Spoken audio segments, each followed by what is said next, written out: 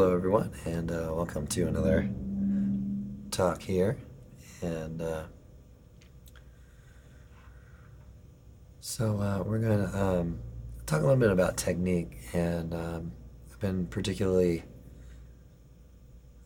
interested or thinking about this recently because of just the overall lack of practice in the last few weeks. And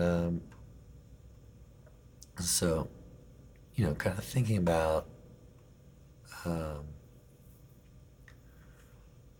what limitations arise out of that, and how to rebuild technique, or because sometimes you might just have periods of time where it's just hard to get to the instrument,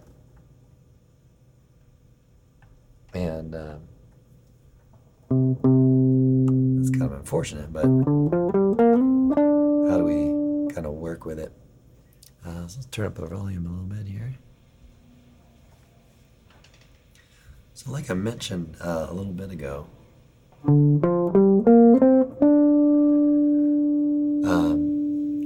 knowing limitations at any one given time, especially when performing, and maybe getting paid perhaps to play, or just generally to play in front of an audience, it's important to be aware of what your limitations are. And warming up can be a good part of realizing what that is, kind of beforehand.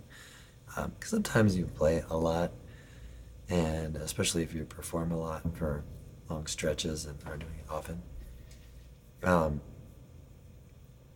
things can really kind of fall into place very easily. But if you have some time that you just kind of can't get to the instrument, or you're on vacation or something, then that situation can be a little bit different. So that's what we're talking about here. All right, so when playing,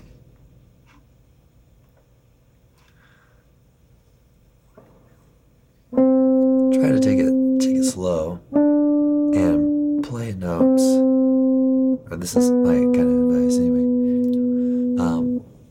Slowly, and just kind of focus on tone, producing the sound that you want to hear. And when you first pick up the instrument, and even if I'm maybe practicing regularly, I may even do that in the mornings, when I have the time. Just kind of play very slowly and think about the tones that are being produced, right, and how that's fitting into everything. So just gotta take it slow. A couple little things that you can do to slow yourself down. Try to play a note and get your finger. Let's say we're on G string 4, fret 5. Try to get your finger in a place where you can maybe touch the string below it with the tip of the finger. So you offer a little control there. Touch the strings above, or the higher sounding notes above, and at a slight angle out towards the other fret. And that can change, of course. And then take the pick and follow through to the next string. Okay, so I'm going to see if I can get a close-up. I'll mention that this is a live stream for members on the YouTube channel, and I am recording, in spite of my voice today, for podcasts. So we'll have that too. So let me get this set up here, and kind of a close-up of the hand here.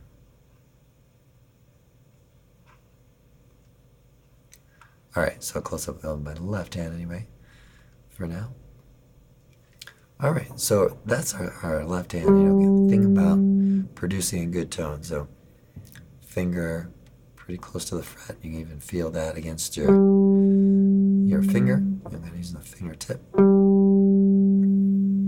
And the first finger especially can really take on a lot of responsibility for controlling unwanted sounds and open strings. So get the finger on some of those other strings. So right now I've had my finger on string 4, but I'm really controlling 5 strings, really 5 out of the 6 strings. And you can even use a second finger to mute the 6th string. So one thing that I find is that if you haven't been practicing, or if I haven't been practicing, or if a student has been practicing technique, you might hear a lot of unwanted sounds like open strings ringing out. So this is a really great way to just slow down and take on the idea of producing a good sound without any unwanted tones outside of what you're doing. Right? And then just kind of move that around, So I'm just moving up to string 3, here, fret 7, just kind of creating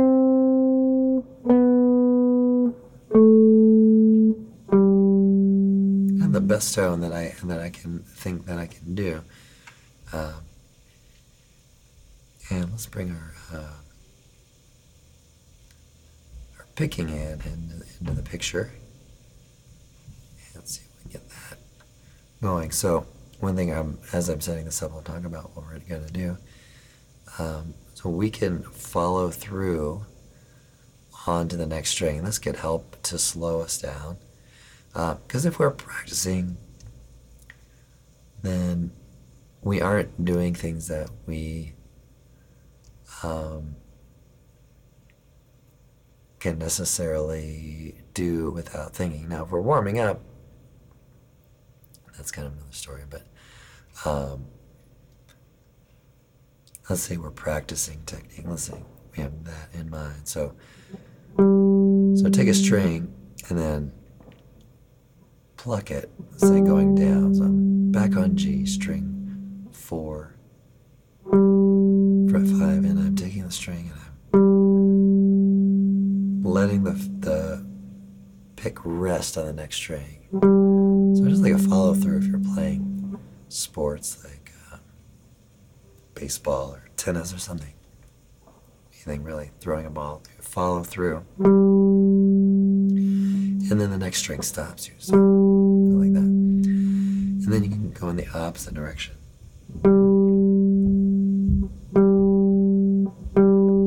Okay, so let's say we go kind of back and forth slowly, right? And think about the angle of the pick. Okay. Then you might start to speed things up a little bit.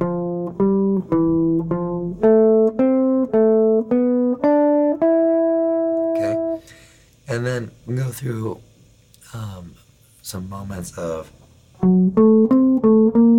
maybe some stream of consciousness, sort of melody creation.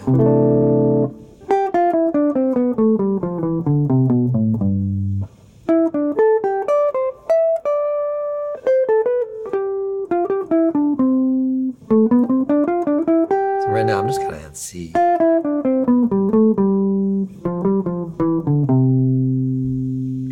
So I'm starting to allow myself to venture out and play a little bit more. And right. So like I said, it's been a tough couple weeks of practice, so not a lot going on there. Right. So I'll let myself go a little bit. Trying to be aware of that, especially the string control. The sound production.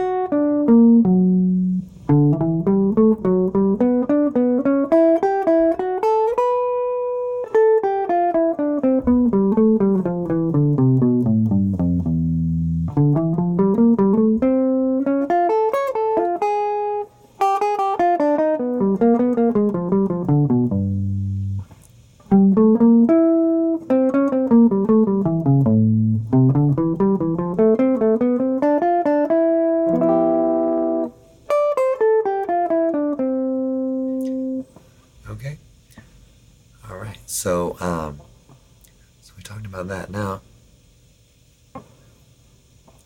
we can think about start maybe playing around with the tune or something.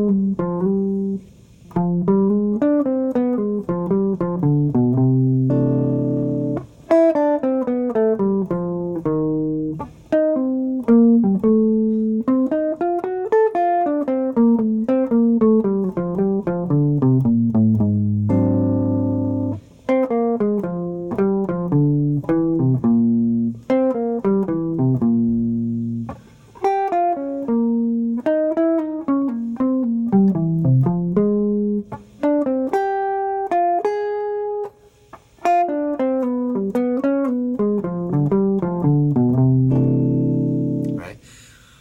So there I'm playing really slowly. And I'm starting to feel, what my current, let's see, fluidity is, right? So, I think I would say, and I'm not, now I'm just kind of talking out of experience and just sort of coming up with ideas, but in any given day, you might have an upper limit, to what level of fluidity you might have. So, I titled this fluidity with technique, and so where that happens, I think, is somewhat dependent on probably a lot of factors. But if you've been practicing 3-5 hours a day for years, then that upper limit might be pretty high. And you might get there by warming up fairly quickly, or maybe within an hour or two or something. But if you don't have that history, your upper limit might be a little bit lower. And then other factors too. So,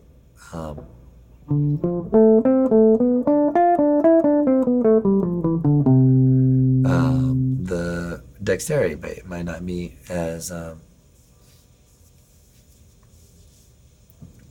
developed, or for some people versus other people. So, but if you're always, and this is something else I try to think about a lot as much as I can. But if you're trying to say something genuine and authentic, the amount of notes that you play, or how fast a passage you can play, or how many 16th notes you can get out at what tempo, really don't really matter. And you can just make these kind of smaller, simple statements. Right, so, and I think it's sort of a personal thing, with a lot of factors.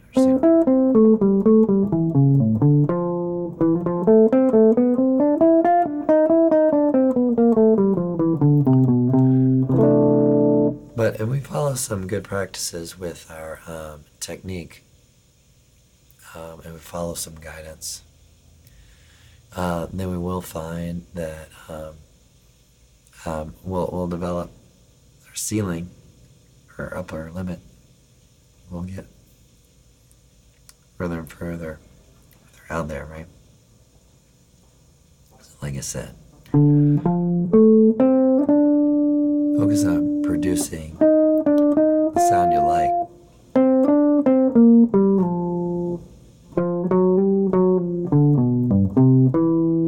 Right? So what kind of sound do you want to hear? And what's the best sound you can get out of any given guitar, right? So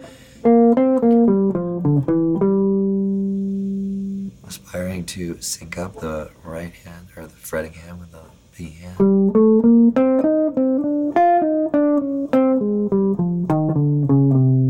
Right, have you develop the alternate picking, which I would say is completely crucial to play. Maybe I'm wrong, I don't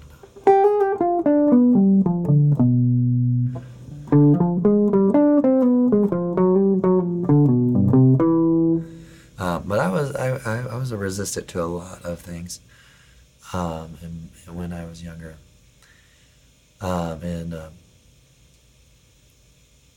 people like real good musicians would tell me some things, and I was always very skeptical.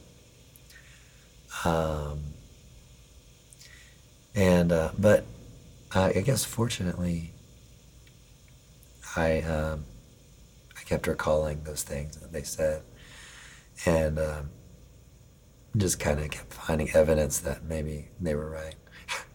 So now, as a kind of someone who's teaching now myself, I try to impart these things as well.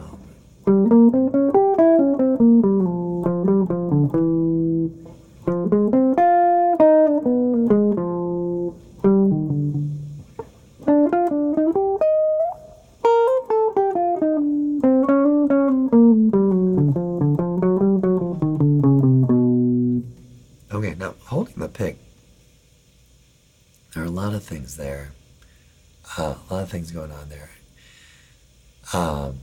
The textbook way to hold the pick is like, kind of like this. I always tell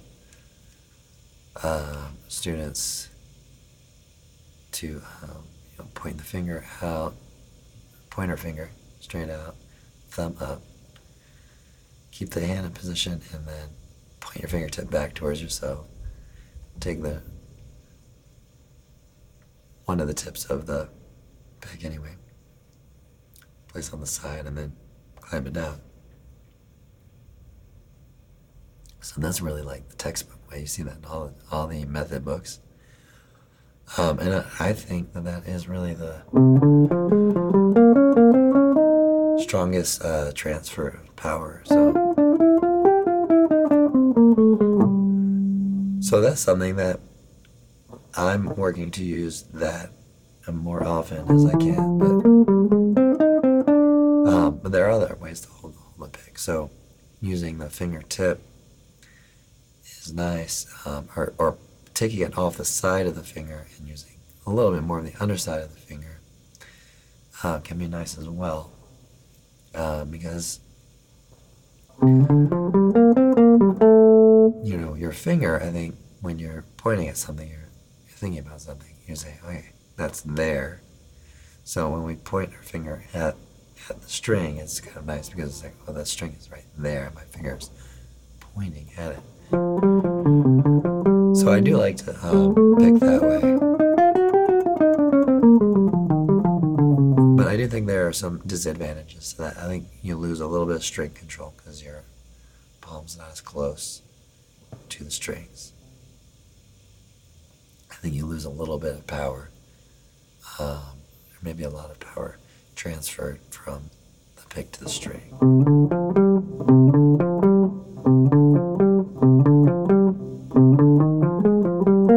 And also, I think with the kind of standard picking,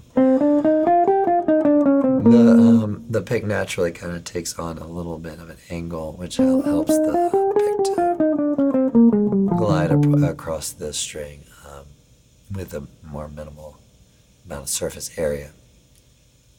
So there's that. But I also kind of like the two finger, which Pat Metheny does a lot of this, where you kind of do get the fingertips pointing at the string, and you get two fingers on the pick. And So I think that may compensate a little bit for the power. But I do find that the string control does become a little bit of an issue for the lower notes. But always, trying to refine, trying to try a different angle, right? And then trying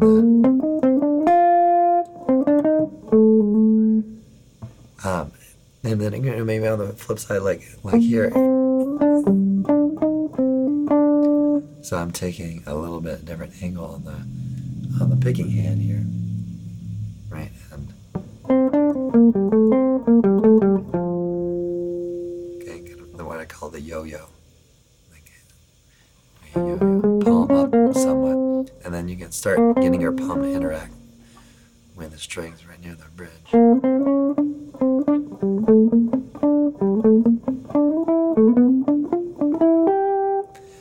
It's almost like trying to work backwards, take some good technique and try to muffle things up a little bit.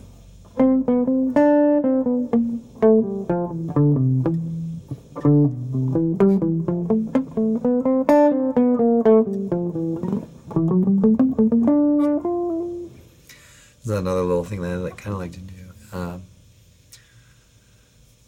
which I think I got this from listening to Matheny, but take the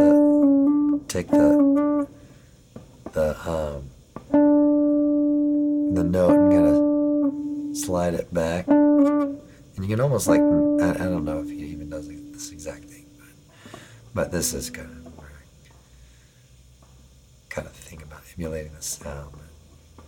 If you take it back to where of course you could take it behind the fret, right? But if you take it kind of to the fret that it's kind of what you're not supposed to do, right? Play here and you get this buzzing sort of sound.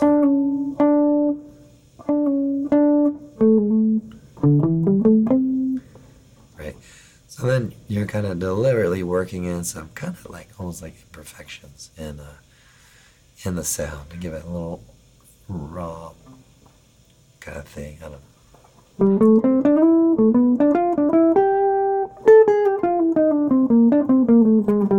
So those notes are fairly clean, maybe except for one, but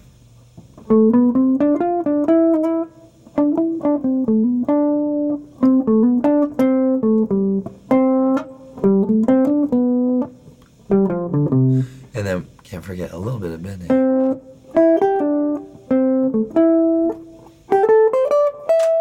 Even if it's just a little bit, I can add a little something to it. Alright, so everybody, thanks for checking this out. So I'm hoping next week is a better week as far as getting on live streams and everything. But I may do a member update today or maybe tomorrow because my voice is a little bit shot today. But anyway, thanks for checking this out. I really appreciate your membership to the channel, and hope you enjoy this. I think I forgot to hit record on the thing, so this might be a live stream only replay, but hope everybody has a great day and a great practice session, and hope you find this helpful.